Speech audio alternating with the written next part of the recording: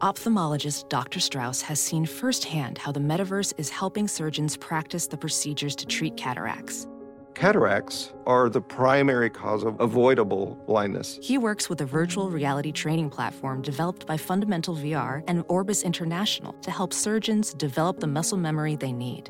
The result? More confident, capable surgeons. And even more importantly, patients who can see. Explore more stories like Dr. Strauss's at meta.com/metaverseimpact. This episode of the Bears Talk Underground is brought to you by Sports Drink, your digital water cooler. Sports Drink is a newly created internet community that tries to find the intersection of sports and not sports. They're here to help us grow and to hate your favorite team. A rising tide lifts all boats, so go check them out online or in social. Go to sportsdrink.org or open Instagram and type in Sports Drink, spelled like sports drink but without the vowels. So SPRTSDRNK. All we ask is that you close the door behind you. We're trying not to let out the funk. What's up, guys? Fourth and final stop through the NFC East, and we'll be wrapping things up with America's team, the Dallas Cowboys, and, the defending NFC East champs. Kind of a surprise, 12-5. I mean, they had a disaster of a 2020 season with Dak Prescott going down and the first year of the Mike McCarthy era not going so great, but they bounced back. They took the chance and gave Dak his money, not knowing whether or not that was going to work out, and were able to string together some impressive wins last year, but had a very unceremonious ending to the season with a mess of a final play in the wild card game against the 49ers. Did not have the best offseason as far as additions and subtractions. And then, as you hear from our guest, RJ Ochoa, not very thrilled with the draft. So it's kind of hard to gauge where the Cowboys are. But it's, as we've been talking about this whole time with the NFC East, it's a division where there's a new champ every year since 2004.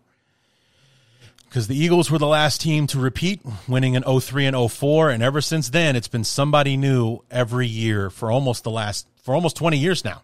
So, even though the Cowboys on paper probably still the best team in the division, history says that doesn't matter. Maybe it's the Eagles and the moves that they made, maybe the trade for A.J. Brown put them over the top, and they'll be the team to beat in the NFC. And worst to first isn't unheard of in this division either, so you can't quite cancel out the first year magic of Brian Daboll working in New York and helping them put something together.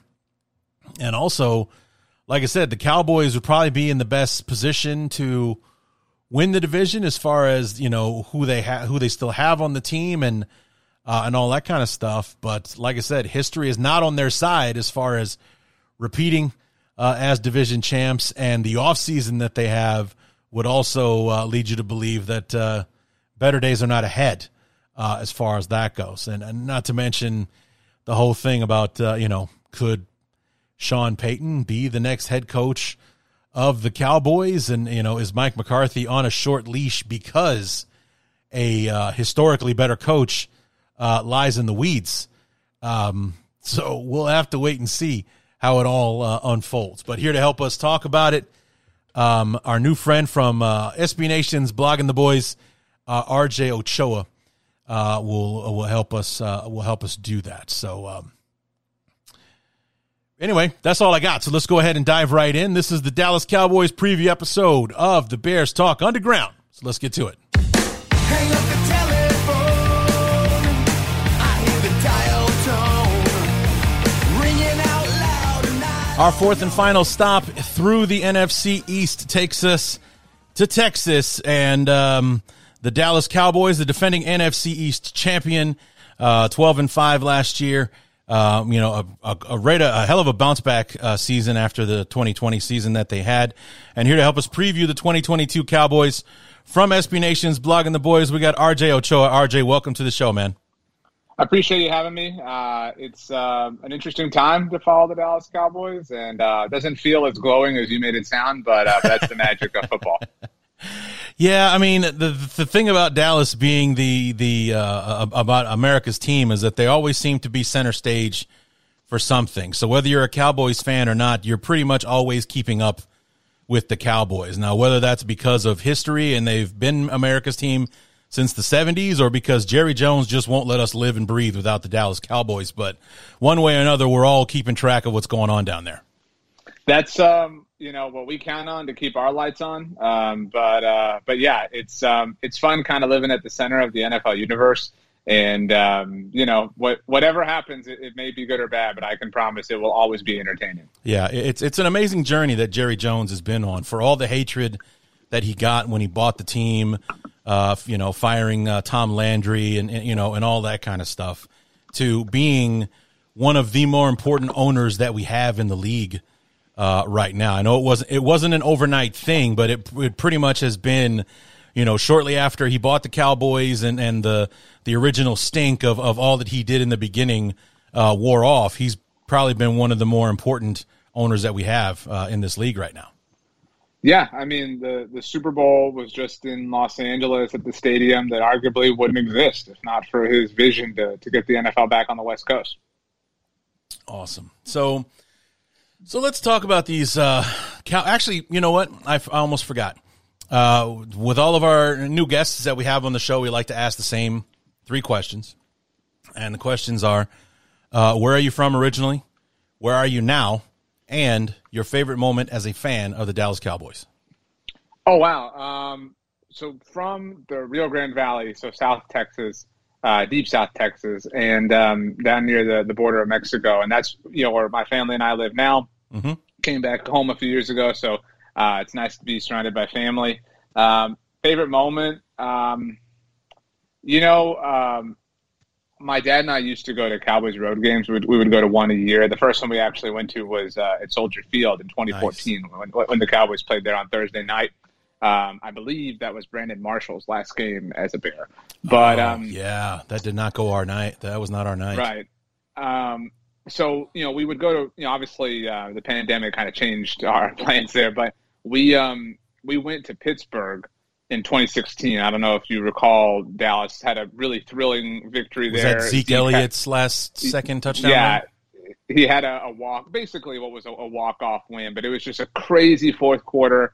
It was so much fun, and I'm a big NFL history buff. I do kind of have a soft spot for the Bears, but so the Steelers are this big team, and the Cowboys don't play them often. And the seats we had that we'd bought them from a season ticket holder, and they were next to Franco Harris's season tickets. And so we sat next to him the whole game, just kind of mildly talked this and that. It's one of the cooler memories of my lifetime. Nice.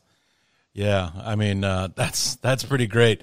My favorite memory for the Bears is, believe it or not, is one that I have and I don't all at the same time. I was 6 years old in 1984, and I was in Chicago in Soldier Field the day that Walter Payton broke Jim Brown's rushing record. Yeah, I mean that's hard to beat too. That's right, a very good one. Yeah. And the funny thing is, I remember that day vividly, like it was yesterday. So many things about that day. You want to know what I don't remember? Walter Payton breaking the record. No recollection of that at all. Like, I remember everything else. I remember the rain. My dad and we wore ponchos. He taught me how to eat a hot dog without getting it wet, that kind of thing. I remember all these little things, but I don't remember when he, it was like second play of the second half, a sweep out to the left. He breaks the record. They stop the game. The Bears charge the field. There's cameras and all kind of like a celebration. Don't remember any of that. Not a thing. But probably didn't help that I was 6 years old, so everyone in the stadium is standing up. So all I'm looking at is backs and butts. That's probably why I don't remember it. But I remember everything else. So, it was the Saints and all that kind of stuff. But that's awesome. Yeah, I'm proud of that. So, all right. So let's talk about your guys here. Last year they're looking to bounce back. Dak recovering from that was the ankle injury, 2020, right? Correct. Okay, so he's coming back off the ankle injury. He gets that huge extension despite the injury. So Jerry Jones showing a lot of faith in his young quarterback there. You start on Thursday night on the road against the defending world champions. And not for nothing, but that was probably one of the better games that we had last year, and just came up just short against the Tampa Bay Buccaneers. But it did kind of send a message that maybe we need to take the Cowboys seriously this year. Yeah, there was a lot of there were a lot of positive vibes, I'd say. After that, it was short-lived, but a really positive weekend. Just because it did kind of, there were so many questions about Dak and could he do it and whatnot. And a small detail, right? That the few days before that, Zach Martin was placed on the COVID list. And so Dallas suddenly had to deal without him. And so you're already worried about Dak and you're suddenly missing arguably the best offensive lineman on the team. So it was a long, kind of challenge for them that they, basically met, which was impressive. I say short-lived because it was right after that it was announced that Michael Gallup had a calf strain and was going to be out for a few weeks, that DeMarcus Lawrence suffered a foot injury in practice, and so he was out for a little while, and then that Randy Gregory himself was placed on the COVID list. And so the Dallas, the Cowboys were on the road against the Chargers the next week. And so, obviously a team that a lot of people even believed in at the time. Mm-hmm. So it was really kind of terrifying to head to the Chargers. And, you hear every year all the, what happens when you start off 0-2 and whatnot. But that really kind of forced the Cowboys to play a little bit differently. And it forced the issue with Micah Parsons. That was the first time we saw Micah as kind of an edge rusher and learned that is in his wheelhouse. So it was a really interesting 2-week stretch, to say the least. Yeah, so you go out to L.A. and you take on the Chargers. You get the win. Then you come home for Monday Night Football and trounce the Eagles 41-21. You beat up on the Panthers the week after that. You beat up on the Giants. I mean, and it's not so much that you're winning these games, but the margin of victory at the same time is also what's impressive. 41-21 over the Eagles. You put up 36 against the Panthers, 44-20 over the Giants, and then the another outstanding game against the Patriots. The overtime game there, 35-29. The Cowboys come out on top, and that was a little bit of a coming out party for Mac Jones, but also the Cowboys reasserting themselves as it's not a fluke here. This is 5 wins in a row now with that win over the Patriots. Yeah, that was certainly probably the highlight of the season, or maybe one of at the very least. It's you're talking that sweet spot October, November. You really kind of come away with sort of season defining wins. Then, like you said, I mean they built up a lot of momentum, but at the time it was okay, fine. You beat the Chargers. It's Brandon Staley's second game, whatever, and then you beat a bunch of tomato cans. You beat the Eagles and the Panthers, and there was nothing really. Even that Giants win. Daniel Jones did not play the second half of that game. It was your boy Mike Glennon. Boy, yeah. So there was a little bit of there was a sense of not necessarily believing in its authenticity. And at the time, the Cowboys had never defeated the Patriots in the Bill Belichick era. They still never defeated Tom Brady, even with Tampa, obviously. Right. And so they had never gone to obviously New England and won there. And so it was this big exorcism of something, and again, not that they were the Patriots of old, but still it had never happened. And so to win it that way in overtime, walk off like that, it was so just a great, kind of moment of joy and victory. That quickly was deflated, no pun intended, by Dak Prescott's own calf injury. It was on that last game-winning touchdown pass to CeeDee Lamb that he hurt his calf, and that knocked him out 2 weeks later on Sunday Night Football against the Vikings. Yeah. So you have the bye week after the win over the Patriots, and then you have the Sunday night game against the Vikings. You come away with the win there. And then was this a game without Dak? The winning streak gets snapped against the Broncos at home, 30-16, and this was not a good loss because the Broncos were not a good team last year. Was Dak missing for this one? Is that why this happened, or was it just one of those everything that could go wrong did go wrong kind of games? No, it was definitely the latter, and there was a lot of conversation because Dallas had won in Minnesota with Cooper Rush and without Dak. Because of the perception of the Broncos at the time, there were a lot of people who said, well, look, it's the Broncos, it's an AFC team, just give Dak one more week, be doubly sure he's right, he's good to go, whatever. And it was a really big week of energy. I mean, obviously, you mentioned, your age and the year you were born. I don't know if you recall the Centennial helmets that the Cowboys wore in the 70s with the red, white, and blue stripes. Yeah. Yeah, so they broke those out, actually, against the Broncos. So it was all this, these good vibes, and then they just got trounced. And the fact that it was Dak's return really did kind of cast this negative shadow that I would argue maybe never left. Their offense never really looked the same from that point on, even through the playoff loss to San Francisco. Right. The rebound with a win over the Falcons, then 19-9 loss in Kansas City. No big surprise there. Nobody really wins in Arrowhead. Thanksgiving win over the Raiders. Took overtime to pull that one off. They lost to the Raiders. Oh, that's right. You're absolutely right. They did. That one they came up short. I remember that now. I didn't fix that in my notes. My bad. But went over the Saints, went over the Commanders. So you go on another 4-game winning streak after the Raiders lost 4 games, finishing it off with a 56-14 win over Washington. And then you have that game against the Cardinals, and then another beating on the Eagles to wrap up the regular season. But that Cardinals game, that was an interesting one because you lost somebody for the season in that game, right? Or one of the receivers?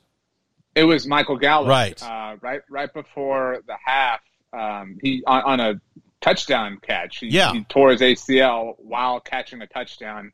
That was his last play. And that was, I mean, you mentioned the little win streak they picked back up on after.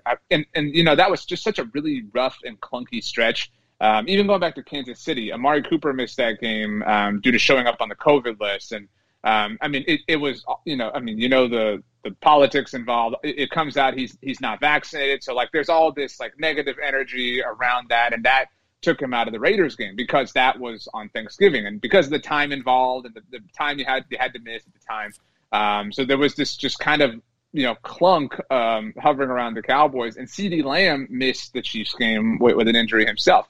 So it was really tough. And then, to lose to the Raiders on Thanksgiving just exacerbated the issue.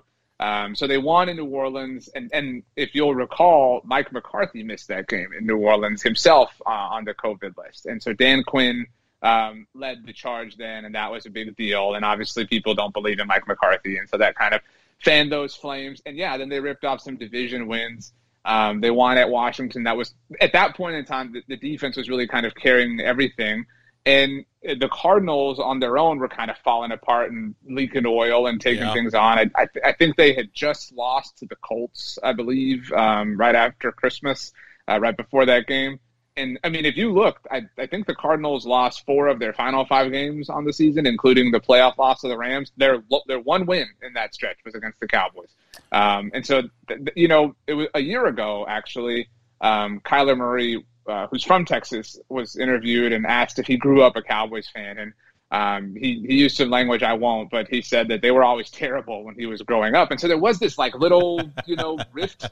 And so there were a lot of people who wanted to kind of stick it to him, and they didn't, and they lost. And so it was a really rocky end to the season. And then, Dallas had, because of their massive lead, clinched the NFC East, and there were all these arguments and debates as to whether or not they should play their starters in Week 18 against the Eagles, and they did, and they accomplished some things and technically achieved some records in franchise history, as far as production and things like that, and they really patted themselves on the back for a week before San Francisco turned out the lights.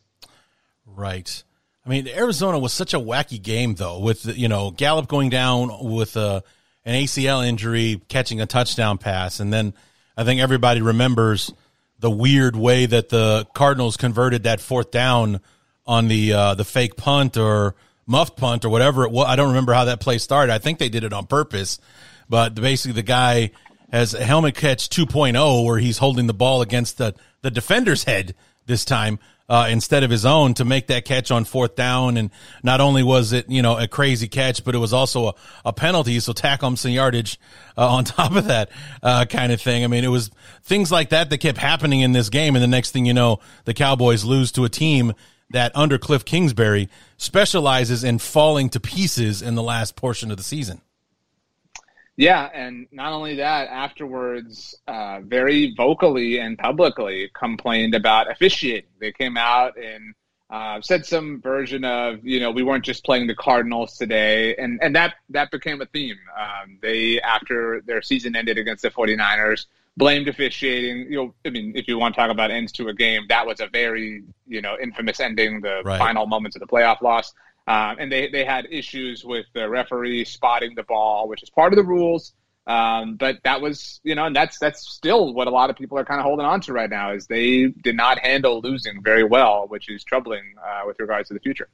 Yeah, so let's go ahead and get it out of the way, and we'll move on to the offseason after this. But that game against the 49ers, it was the one wild card game that wasn't that particular weekend, that one game that weekend that wasn't an absolute snooze fest or a joke. The other wild card games was like, did we even need this round kind of thing? It was like we knew these teams were all advancing, like the 2 versus 7 matchups and all that kind of, like, they were all a mess. And then even the one, the 3 for 6 on the end. Oh, guys were the 3 for 6 on the AFC side. They were all, dominant and, victories and all that kind of stuff. And then you have this matchup with the 49ers and the Cowboys. So, you got the nostalgia of the old rivalry and all that kind of stuff. And it's a back and forth football game. And then at the end, I mean, how are you guys looking at it? I mean, are you looking at it like, you always give the ball to the official, the referee screwed us? How are the fans looking at it? Because you already said how the team looked at it, but how are the fans looking at that? Or, do you have a team full of idiots who screwed that up? Or is it on McCarthy and his time management for, calling a play in the middle of the field with 14 seconds to go and all that kind of stuff? Where are you guys at with that? Well, I would just add two things first, in that, it was Cowboys-Niners, which is a huge rivalry, right. And it was on CBS. So it was very, reminiscent of, Vern Lundquist. I mean, it had all the flavors of Madden and Summerall. Right, exactly. And so, I mean, and on top of that, in the lead up to that game, you mentioned how the other games kind of were terrible. The Fox broadcast, Troy Aikman said, that he was like, yeah, I wish we had that game. That was kind of his parting word from Tampa after the Buccaneers crushed the Eagles. Right. And so it had all sorts of hype. And there are definitely some Cowboys fans who feel like the officials had it out for them. The officials were wrong. Like, there are definitely, people who the team is never wrong for, sure, that feel that way. But I do think most people who are somewhat objective, believe that the Cowboys maybe miscalculated that. They had, if you have like multiple explanations for something, you're typically kind of wrong. And the Cowboys had multiple explanations that they practiced that it didn't take that long in practice. I mean, all sorts of things. At the end of the day, the official has to spot the ball. That's a rule. I mean, that's an undeniable rule. And, we've obviously talked this subject to death, but you can think of many times that, Larry Fitzgerald was the first example I thought of, running to the line of scrimmage, grabbing the ball and just carrying it to the official right away. Or after, if Larry was involved in the play, instead of taking the ball to the center, handing it to the official because he understood the proper sequence of events. And so it was, it's a moment that honestly shouldn't be magnified. I mean, they lost way before that. And so, to make it about that makes it seem like they were really in the game. They weren't. I mean, they made it close at the end and fine. But with regards to that moment, I think they were totally in the wrong. Right. Yeah, that was and as far as like being a fan, seeing something like that, seeing your team's season end, like that's something that's just going to stick with you the entire offseason. And it's one of those where you just want the offseason to end so you can move on to the next season, just to help wipe the memory of that being the last thing you saw your team do. Yeah, I mean, it's tough. And Cowboys fans have had, some really horrible moments to kind of, stick with for a long time in recent years.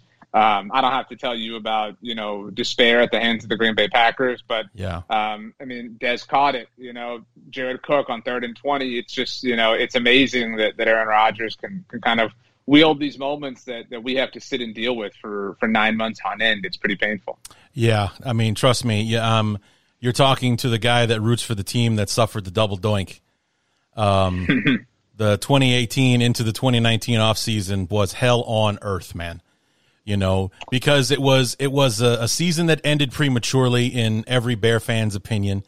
And it was an offseason with high anticipation because of how this team showed up and how it, you know, overperformed, if you will, in 2018. Now it's year number 2.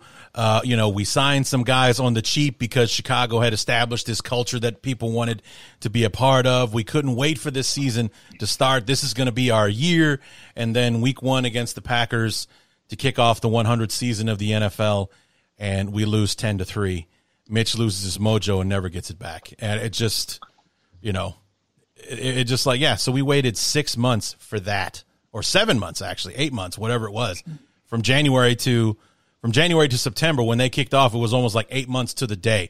We've been waiting 8 months for this, and this is what you give us? Fantastic. That's just great. 8 months we had to swallow, you know, the gook that was the double doink, and this is how you repay us for our, you know, having to suffer through that kind of thing. So I know all about it. Trust me. So Good stuff. Yeah. So we move on to the off season.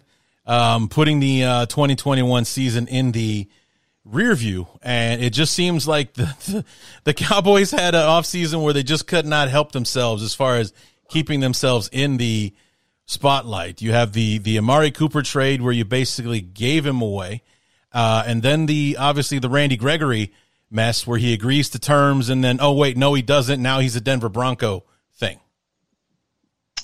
Yeah, I mean, that was really awkward. You know, there was a little 10-minute window where life was good after Randy Gregory had agreed to terms. And there were, you know, a lot of Cowboys fans kind of taking victory laps saying, see, you guys were panicking, you know, this team, you know, about them doing nothing. And, you know, there we go. They got Randy Gregory back. And that, you know, the way that unfolded didn't help the impression of this team in this offseason. You know, they've lost some top contributors. I mean, you mentioned Amari Cooper and Randy Gregory. They've also lost Connor Williams, their starting left guard. Yeah. Granted, they let him walk in free agency. They cut Lyle Collins, their starting right tackle, who's now with the reigning AFC champion Cincinnati Bengals. And so I'm not somebody who believes in conspiracy theories, or, you know, a lot of Cowboys fans that are upset, you know, like to say things like, the Joneses care more about making money than they do about on-field success, things like that. I've never, ever bought into those kinds of things. Mm-hmm. But I will say this offseason, it has been more difficult to diffuse those things than it has been in years past. Right.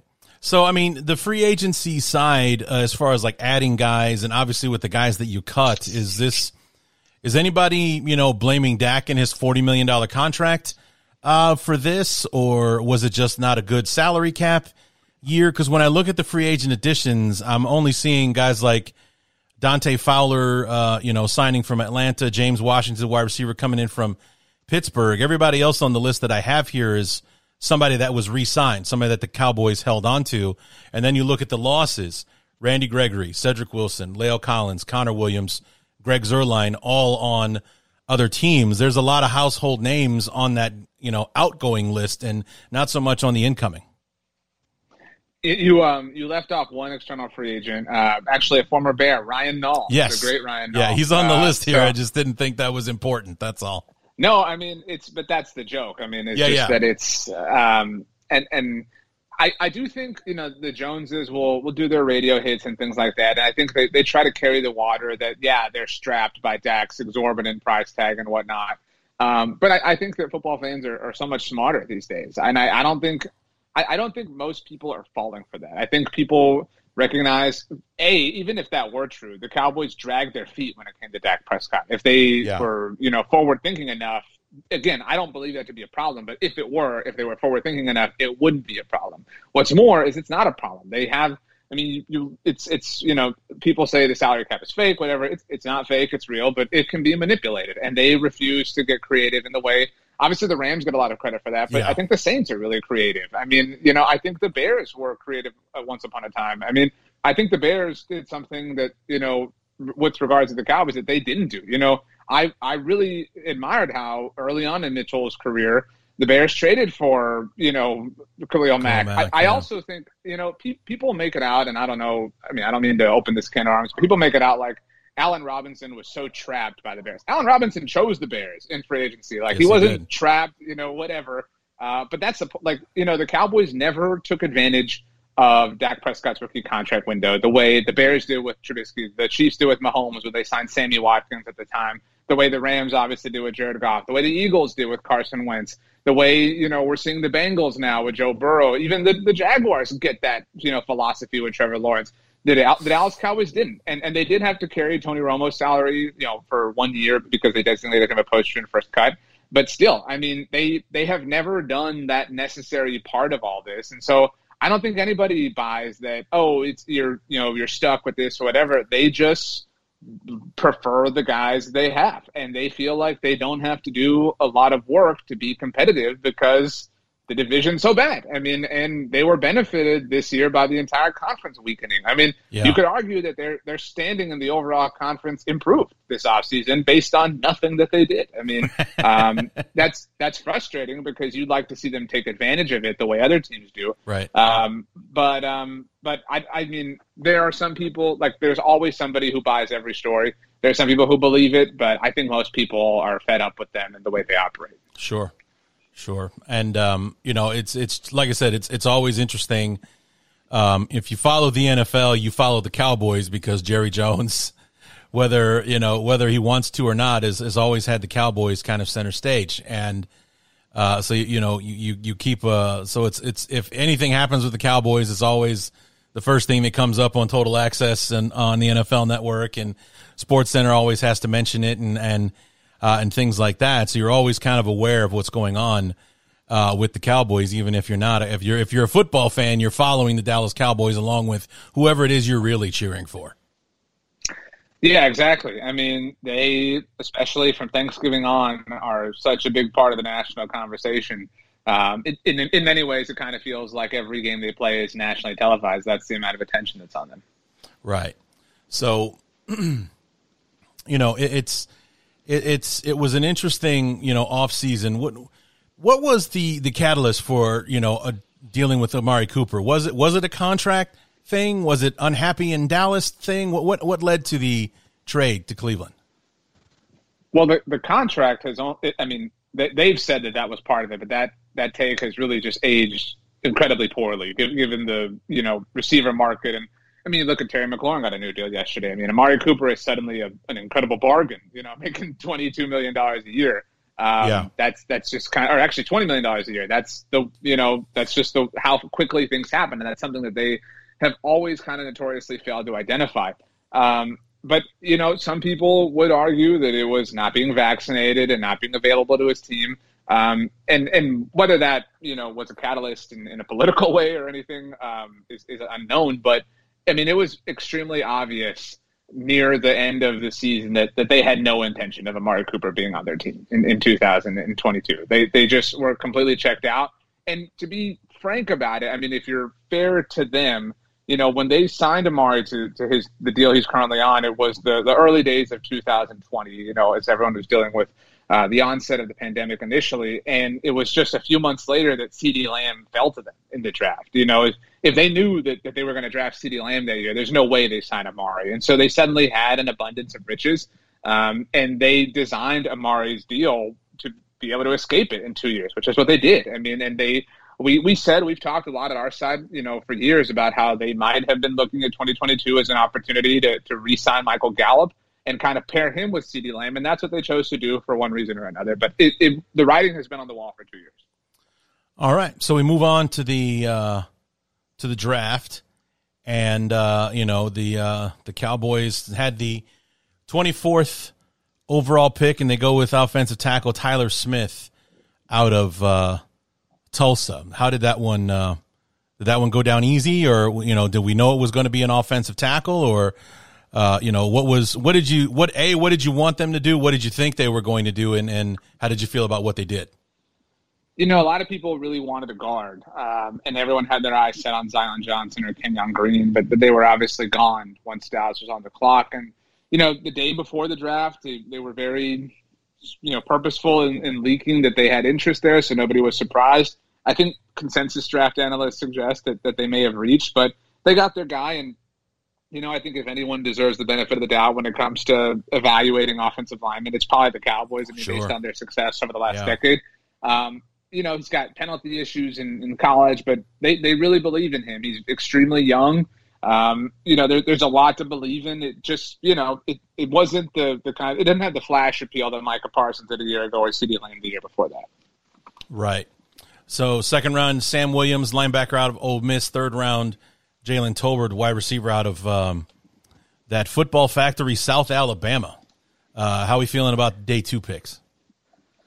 The Sam Williams thing is only frustrating in that if the contract language had been approved by Randy Gregory, that pick never happens.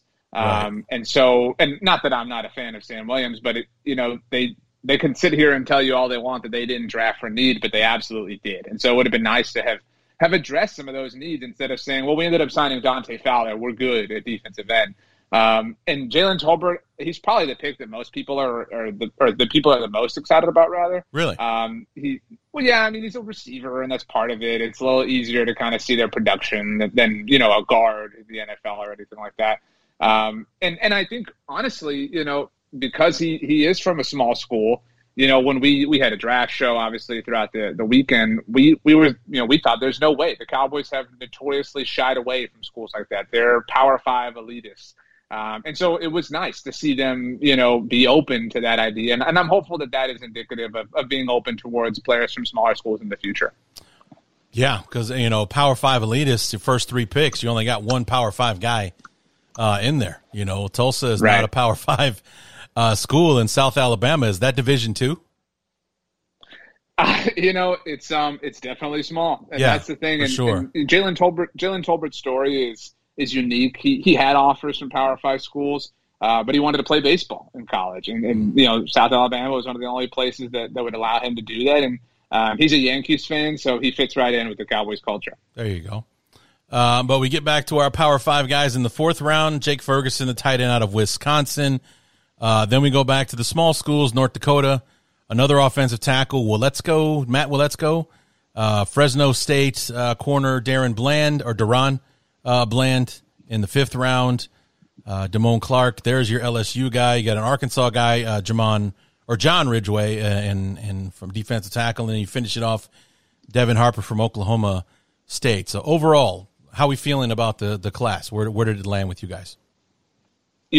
The company line was that they weren't worried about not having an active free agency because the draft was coming around. And, you and I have already talked about how pressing it kind of has been to be good now, especially given the landscape of the conference. Sure. And so I think, this is a fine draft. I think all these players have a lot of potential, but this is not we're focused on the here and now draft. This is not these guys can all come in right away and be significant contributors to us right now draft. And so as far as their roster today relative to a year ago, they're worse. And that's, that's not the players who were drafted's fault.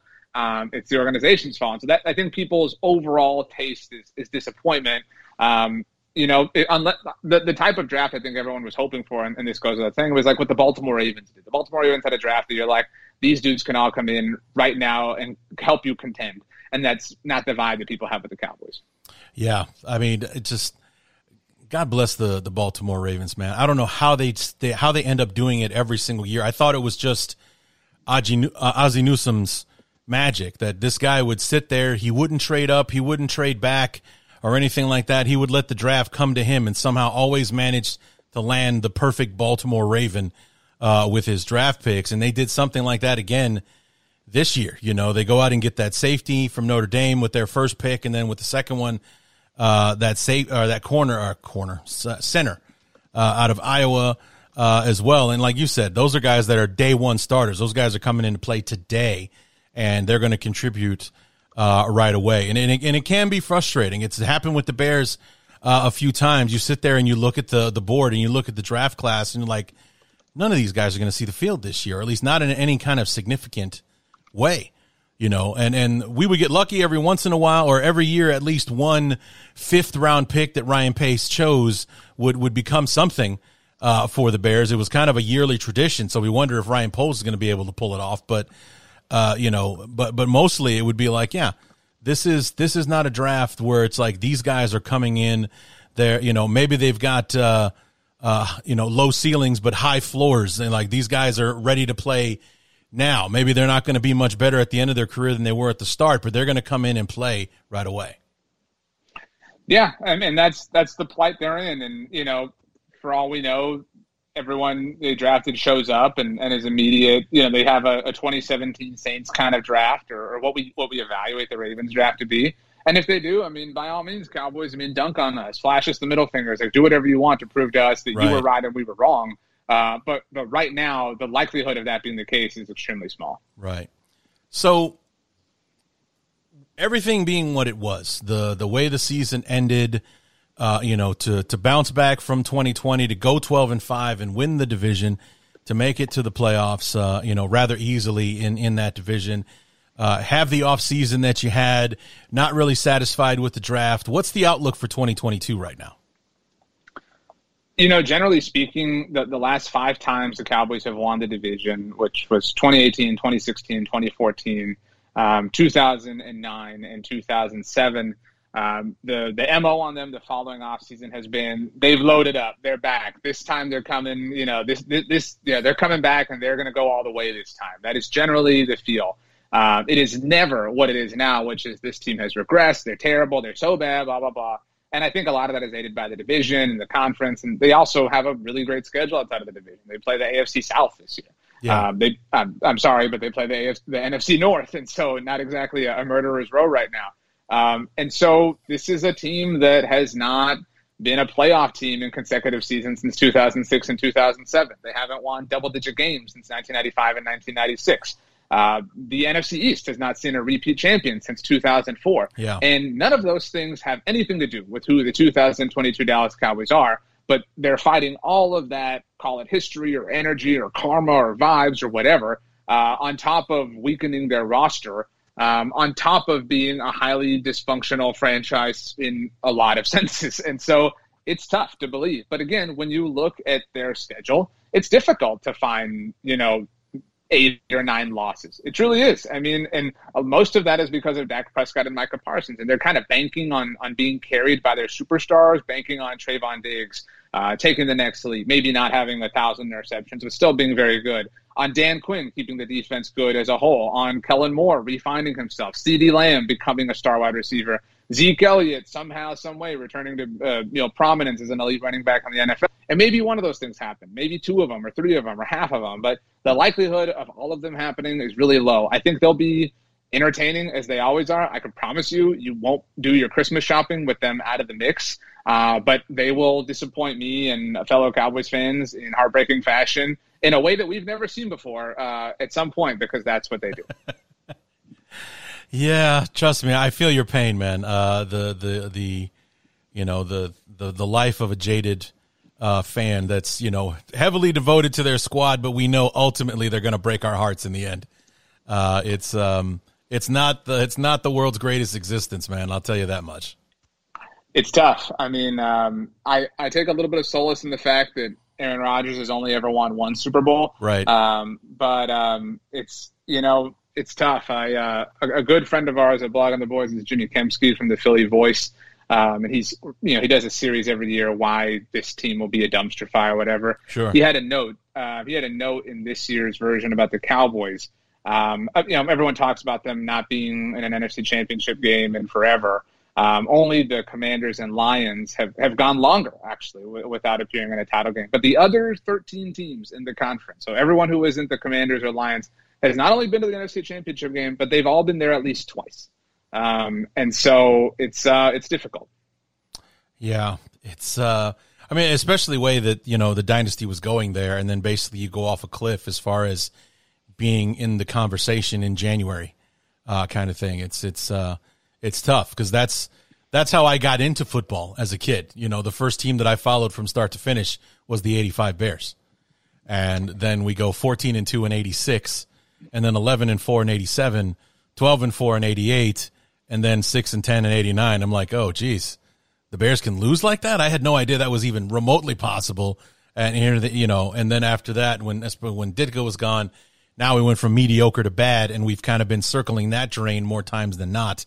since that in the last 30 years with the start of Wannstedt and then Dick Duran and all of those other pending disasters. We had that nice little stretch where we were always competitive under Lovey, but also not successful as far as getting deep into the playoffs and whatnot. So it's it's tough being a fan, especially to teams like ours who always going to have a hand in the history of the NFL. The Bears being there from day one. The Cowboys made a lot of history when they joined the league in the 60s and everything, became America's team in the 70s and whatnot, have been frequent visitors to the Super Bowl and all that kind of stuff, but not so much in the last 26, 27 years. Yeah, it's tough. It's a tough existence sometimes, but they come back every fall, and we'll be right there with them. Real quick, before we dive into the schedule here, how did you take to Tony Romo when he was your quarterback? I loved Romo. The season he took over midway in 2006. I was a junior in high school. And so, really impressionable age, really important age, Sure. Formative years. And so, so he meant a lot to me. And so it was difficult. I'd already started doing this professionally when Dak Prescott was drafted. And so it was difficult to say goodbye to that chapter of my life and that chapter of Dallas Cowboys history. Sure.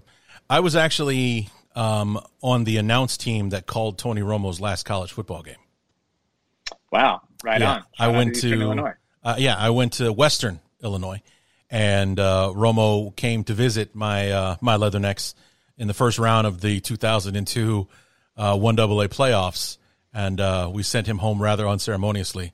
That 48-9 being the final score in that one, and I felt like a genius that day because unfortunately we couldn't get our hands on any tape of Eastern Illinois to kind of, when we did our, because I was a broadcasting major, we did our pregame show and everything. So I only could, my analysis was based on his stats.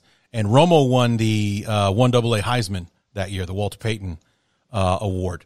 And, he threw for, 1 million yards and all that kind of stuff. But he was Brett Favre-ish in his stats where he's like, yeah, he threw 30-plus touchdowns, but he also threw 16 interceptions, so that led me to believe that Romo took a lot of chances. Like he, was very confident in his arm, so he thought he could get the ball there, and sometimes he ended up being wrong, but they were 10-2 coming into that game, so obviously he was, more successful than he wasn't that season and everything. And sure enough, he tried to get away with some things against our defense, and it cost him dearly. And that was something that stuck with me as far as my analysis of Romo. And I remember, and I'm sure this is a memory that's going to kill you, but that Giants game in the divisional round in 2007. My buddy calls me up, and I told him, I was like, you wait. Romo's going to throw an interception here. It's going to cost him the game. I just had this feeling Romo was going to try to get cute and put it in the end zone when he shouldn't have, and he's going to get picked off. And sure enough, he took a shot at the end zone, and R.W. McQuarters picks him off, and that was pretty much the end of the game there. The 1-seed Cowboys get sent home by the 5-seed, 6-seed Giants in an upset where it's like, they were the team. After the Bears won in 2006, they were the team that took the NFC away from the Bears, beat them on Sunday Night Football beginning of the season. They were the team of destiny in 2007, and to have that early exit and everything, it's like I just felt like Romo was due for it, and sure enough, he nailed it. Because my buddy called me back and told me I should buy a lottery ticket for how I was predicting things that day. Yeah, I mean, it was a tough time 15 years ago now, amazingly. Right. So let's dive into the schedule here. For the second year in a row, you're kicking off the season on national television against the Buccaneers, only this time it's on Sunday Night Football and it's at home. Then you have the Cincinnati Bengals at home, so 2 home games versus 2 road games last year to start off the year. Then home for the Giants on Monday night because it's legally mandated that the Cowboys and the Giants play each other on national TV at least once a year, just like it is for the Bears and the Packers. It has to be on some kind of national TV stage. Like anytime the Bears play in Lambeau, it's a legal mandate. It has to be on at night on Thursday night, Monday night, or Sunday night. It cannot be a noon kickoff start in Lambeau when the Bears and the Packers play. It's just not allowed. So, but there you go with the Cowboys and the Giants in New York for Monday Night Football, and then home for the Commanders, and that's the first quarter of the season. Yeah, I mean, outside of those first two games, and depending on how the average person feels about the Bengals, I mean, it speaks to the not exactly intimidating nature of this year's Cowboys schedule. Mm-hmm. It's got a lot of winnable games. I mean, and that's why some people are still feeling somewhat optimistic about it all. Sure. I mean, and it is interesting because the NFC or the AFC North this year, it really is kind of up in the air. Because the real question, and it all hinges on the Bengals. It really does. Because are the Bengals going to continue on the ascension, to keep, can Burrow and company maintain, or are they going to go back to being the Bengals again, where they're lucky to win 5 games this year, and and they're back in the top 5 of the draft, and all that kind of stuff, and then obviously the drama with what's going on in Cleveland and Deshaun Watson, who's the quarterback going to be out there, and Baker Mayfield laughing his way out the door the whole time. What's the quarterback situation going to be? Is it going to be Mitch? Is it going to be Kenny Pickett? And then there are the Ravens, who suddenly also, who even after last year, seem to be like the most stable team in that division right now. So, but they finished the season being a very beatable team. The Bears almost beat them, or they should have, God damn it, but they didn't. So, it's definitely a division that doesn't really scare you very much unless the Bengals can be who they were last year. Yeah, I mean, that's obviously a huge question. I think the fact that the Cowboys get them early on before they maybe get their bearings under them again is Right. a good thing. Obviously, they got really hot late last season. They do have Lyle Collins, who the Cowboys cut this offseason, and so it's an interesting matchup in that sense. But they are definitely a pendulum that can swing things one way or another. Right, and then 4 more games before the Week 9 bye. Nice, right in the middle of the season type bye at the Chargers. So you're going back out to LA again. Then you have Sunday Night Football at Philly, and then home for the Lions and home for the Bears, which is when we'll talk again leading up to that game in late October. Halloween Eve, Bears and Cowboys in Dallas. That's always a great time. It's a really fun time of year. I'm a big Houston Astros fan, so hoping that they're well in the mix in the World Series right around then. But the State Fair is usually going on around then, and college football is really peaking. It's a great time of year, and so I say this respectfully. I'm happy the Cowboys have the Bears and Lions in back-to-back weeks. To hopefully set themselves up. But I mean, I do think that one of those games will be this year's version of last year's Broncos game. I mean, every team that is somewhat good generally loses one they're not supposed to, and I think Right. It could be one of those for Dallas this year. Well, it's this is the 11th of these previews that I've done so far, and pretty much in all 11, all of my guests are kind of tiptoeing about how to talk about the Bears. And here's the thing. I don't really know who we have, or as far as I know who we have, but I don't know who we are right now. It's like, not only do we have a new coaching staff with a new regime, it's going to bring in a new offense. We're going back to the 4-3, but Ryan Poles also completely overhauled the roster. No more Allen Robinson, no Khalil Mack, and among others, and everything. Signed a bunch of guys on 1-year prove it deals and all that kind of stuff. Will any of this work out, or are we just treading water until 2023 when we have like $100 million in cap space and a full slate of draft picks and all that kind of stuff, as opposed to the bare cupboard that Ryan Pace left around. So we're going to have like a reshuffled offensive line, year 2 under Justin Fields, who's learning a brand new offense along with everybody else. We're, a brand new defensive alignment and all that kind of stuff. We still might trade Robert Quinn at some point and everything. So it's like trying to predict how this season is going to go could be all across the board.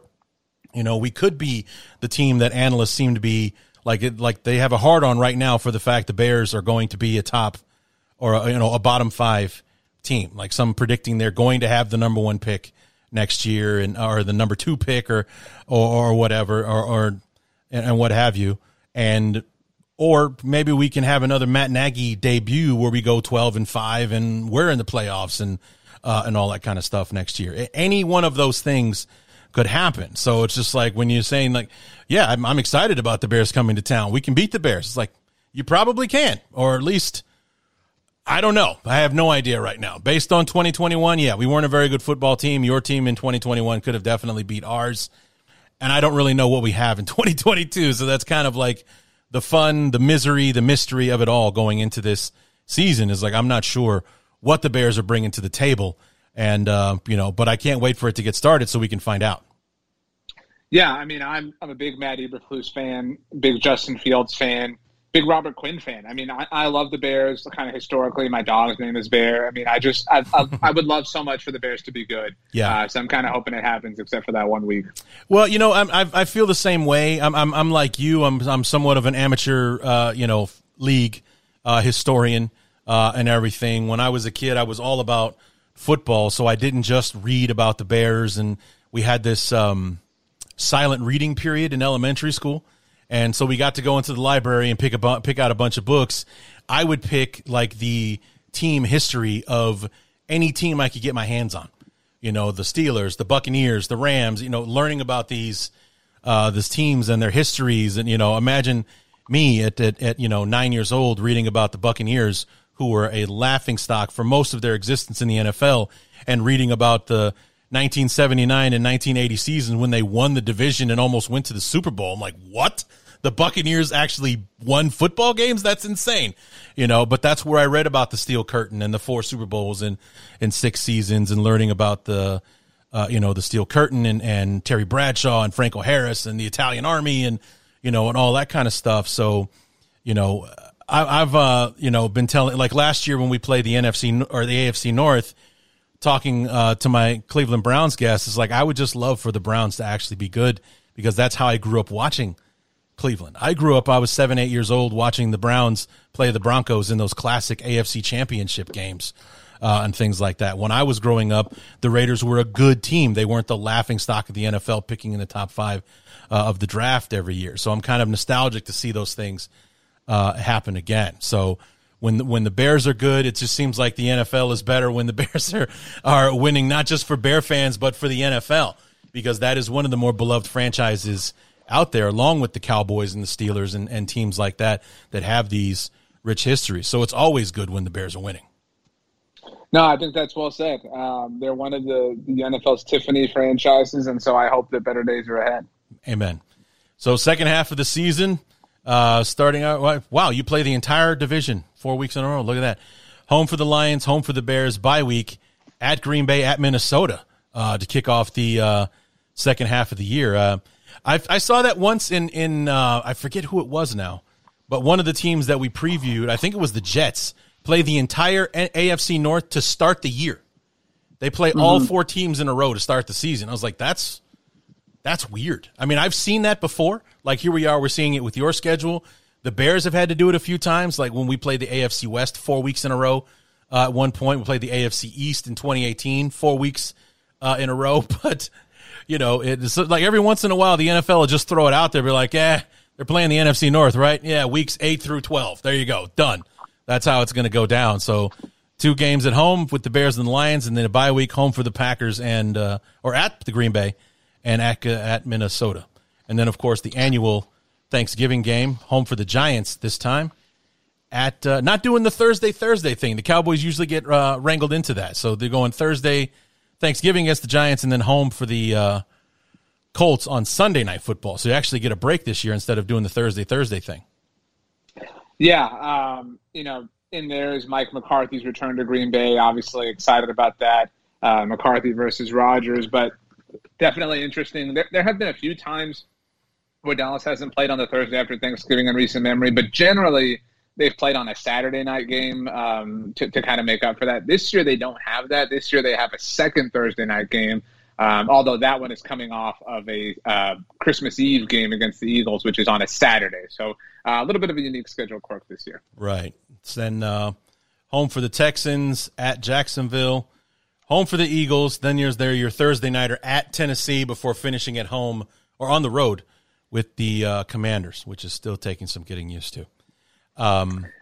So how are we feeling about the back half of the schedule there?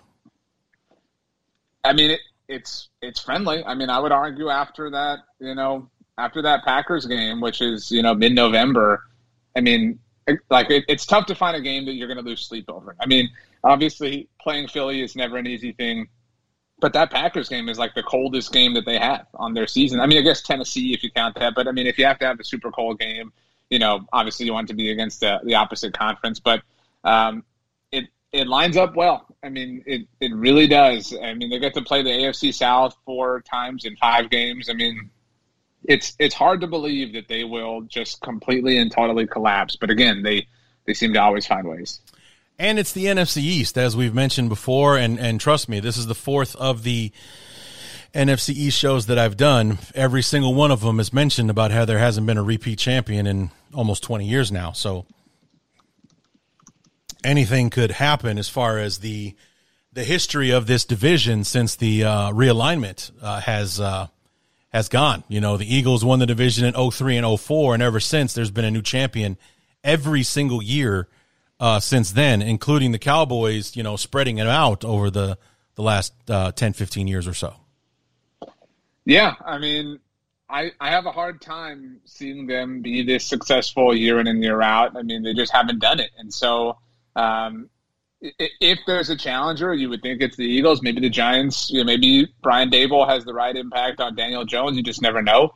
But it really is difficult to see anybody but the Cowboys winning it, which is why it's so weird. Yeah, I know how you feel. And it was like going into last season, didn't really thought that the Commanders would be able to build on what they did in 2020. They got off to that super slow start, but then again, so did everybody else in the division in 2020, but finished strong.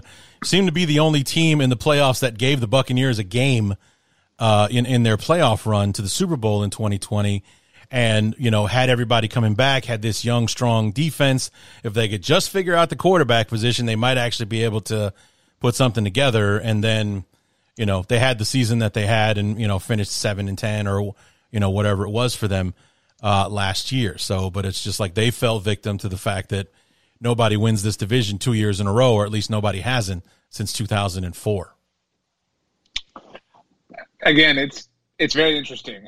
It promises to be dramatic and it promises to be thrilling, which is kind of classic for Dallas Cowboys football. So what are you looking at with the team? Not exactly asking for win-loss, but like ballpark. What do you think? Because you mentioned before, looking at the schedule, you're having a hard time seeing like a 9-8 season with everything they have in front of them. Where do you think the Cowboys are going to land? I think they're somewhere between 9 and 10 wins. I mean, I think that they'll have some wins that they shouldn't already win. They might go to Lambeau. They might beat Tampa in week 1. And then they'll have a frustrating loss to whether it's the Bears or the Lions or maybe the Jaguars or something that's difficult to explain. They'll be entertaining. They'll be fun. They'll be dramatic. They'll be full of storylines. They'll be fantasy relevant. I mean, they'll check off their standard boxes. And then, maybe they get hot if they're in the playoffs. That feels unlikely, but all told, it does kind of feel like a season that's going to be filled with its usual ups and downs, and whether or not they decide to make a move on McCarthy after that remains to be seen. Right. That was going to be my next question is like, what's it going to take for, I mean, is a playoff run going to be good enough for McCarthy to stick around? Because, I mean, he was practically halfway out the door after one season in 2020. And then after the way, the season went 12-5, you win the division, but you have this kind of embarrassing finish to the wild card round, and you lose that game, and I'm sure there's not a lot of love for Mike McCarthy after that. I mean, will that, you think, maybe dictate that, if things don't go perfectly, that now McCarthy might be on his way out, especially with Sean Payton hanging out there? Yeah, and I think that's what changes the calculus more than any other year is that, the Cowboys have always had eyes for Sean Payton, obviously a fellow Eastern Illinois alum. And he's never been obtainable for them, or never practically obtainable at least. And they don't have the same sense of loyalty to McCarthy that they did to Jason Garrett, who was like a chosen son of the organization and whatnot. And so, I mean, I don't think anybody would celebrate the Cowboys losing the NFC Championship game, but making it there would be significant. Again, that's sad to say, and whatever, people talk about standards and whatnot, but if they did something that they haven't done since, 1995, I think you would have to attribute an enormous amount of credit to Mike McCarthy for that. I think, he would deserve that. But I don't know that the temptation to fast forward with Sean Payton wouldn't outweigh whatever other pro that they would feel Sean Payton brought to them. And the thing about it is Sean Payton is not just this Indiana Jones idol swap of a coach. It is going to cost some sort of draft compensation to acquire Sean Payton. And, we don't know what that is. I don't know that they're going to be as malleable as the Arizona Cardinals were, letting Bruce Arians effectively walk for nothing. But I mean, I don't envision that. And so if they set themselves back to move coaches, I don't think it's hard to convince someone that Mike McCarthy is as good of a coach as Sean Payton, despite the fact that their career resumes are very similar. But it is very fascinating. I'm truly not trying to ride the fence. I have no idea. I mean, even in the Jason Garrett days, we had an idea. We had an idea that it was time to go. It's so difficult to figure out which direction they're going to lean in here. So with the way that this offseason went and everything, was it? Do you feel like the Cowboys, maybe kind of like the Bears, are building up to make moves in 2023, or are they also going to be, maybe have some salary cap issues going into the next year or two as well?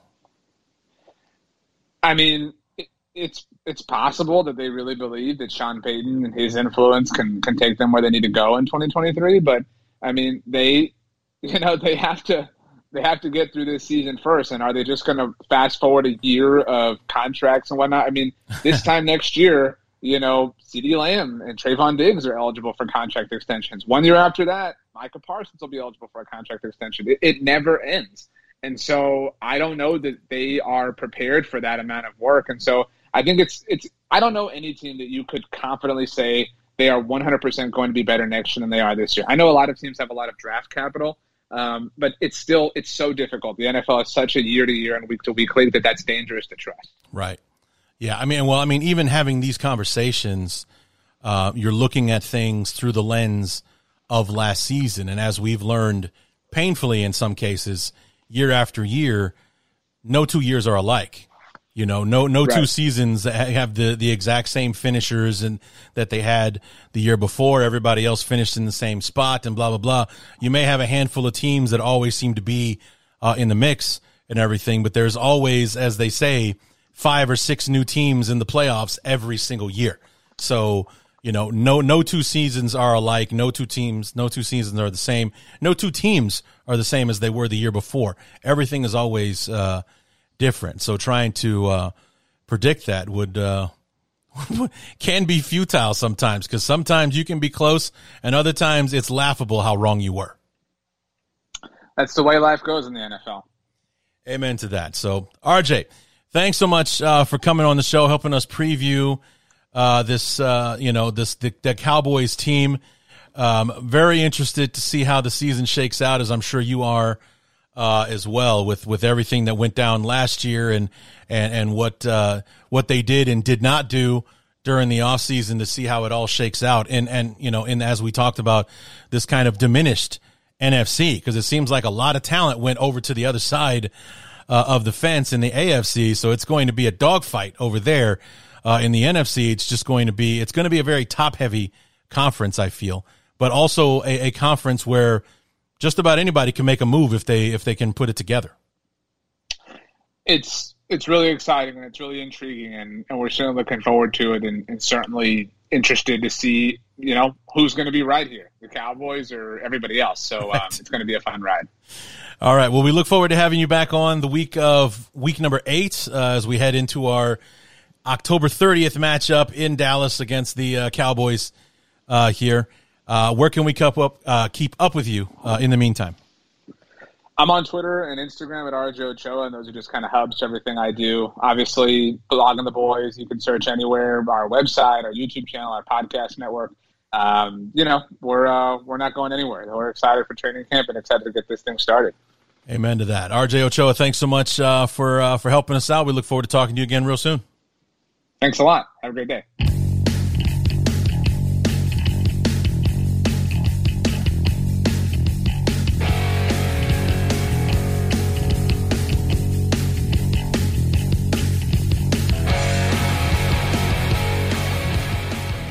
Want to thank my guest, RJ Ochoa, for coming on the show to help us preview the 2022 Dallas Cowboys. And we look forward to talking to him again in preparation of our matchup week number 8 in Dallas.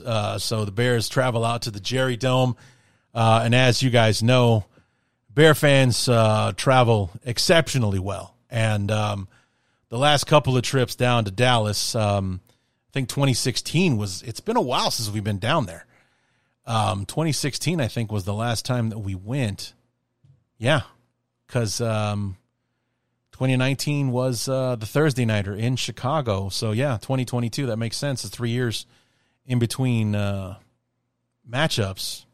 So, you know, but in 2016, and I remember, I think it was 2012, we played a Monday night game against the Cowboys. That was basically like a Bears crowd by the end of that game, because I remember in particular, like, Romo threw a couple interceptions. Briggs had a pick six. I think Tillman had one too.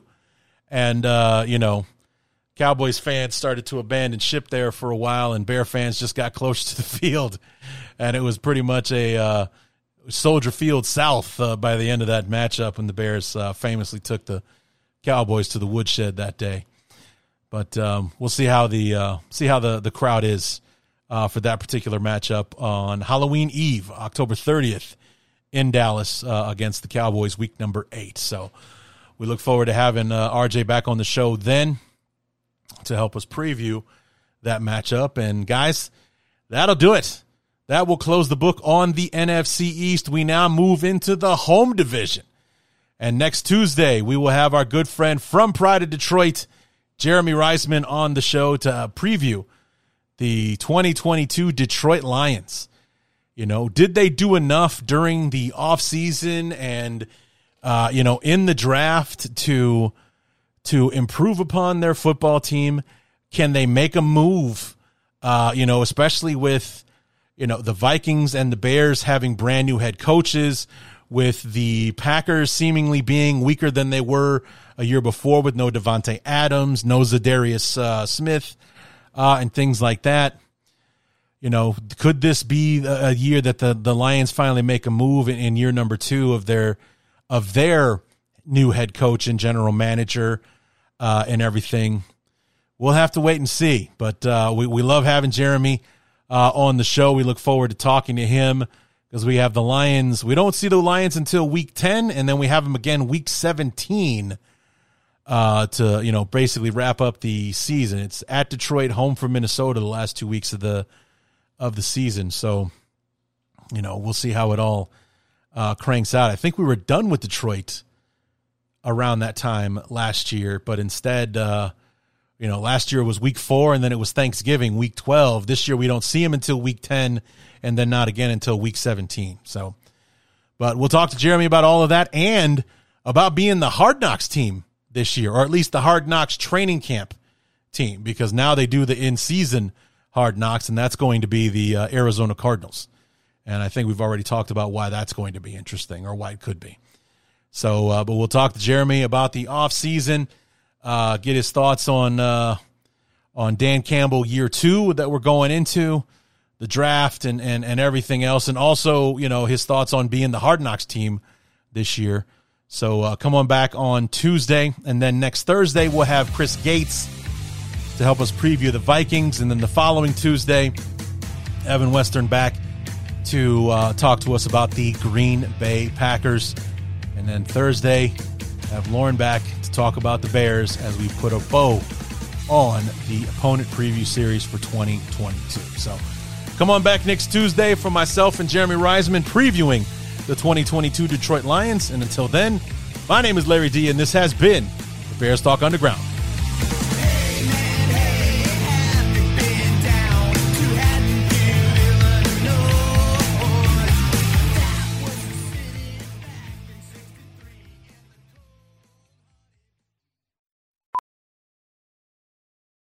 As a professional welder, Shayna Ford uses Forge FX to practice over and over, which helps her improve her skills. The more muscle memory that you have, the smoother your weld is. Learn more at meta.com/metaverseimpact. As you write your life story, you're far from finished. Are you looking to close the book on your job? Maybe turn a page in your career? Be continued at the Georgetown University School of Continuing Studies. Our professional master's degrees and certificates are designed to meet you where you are and take you where you want to go. At Georgetown SCS, the learning never stops, and neither do you. Write your next chapter. Be continued at scs.georgetown.edu/podcast.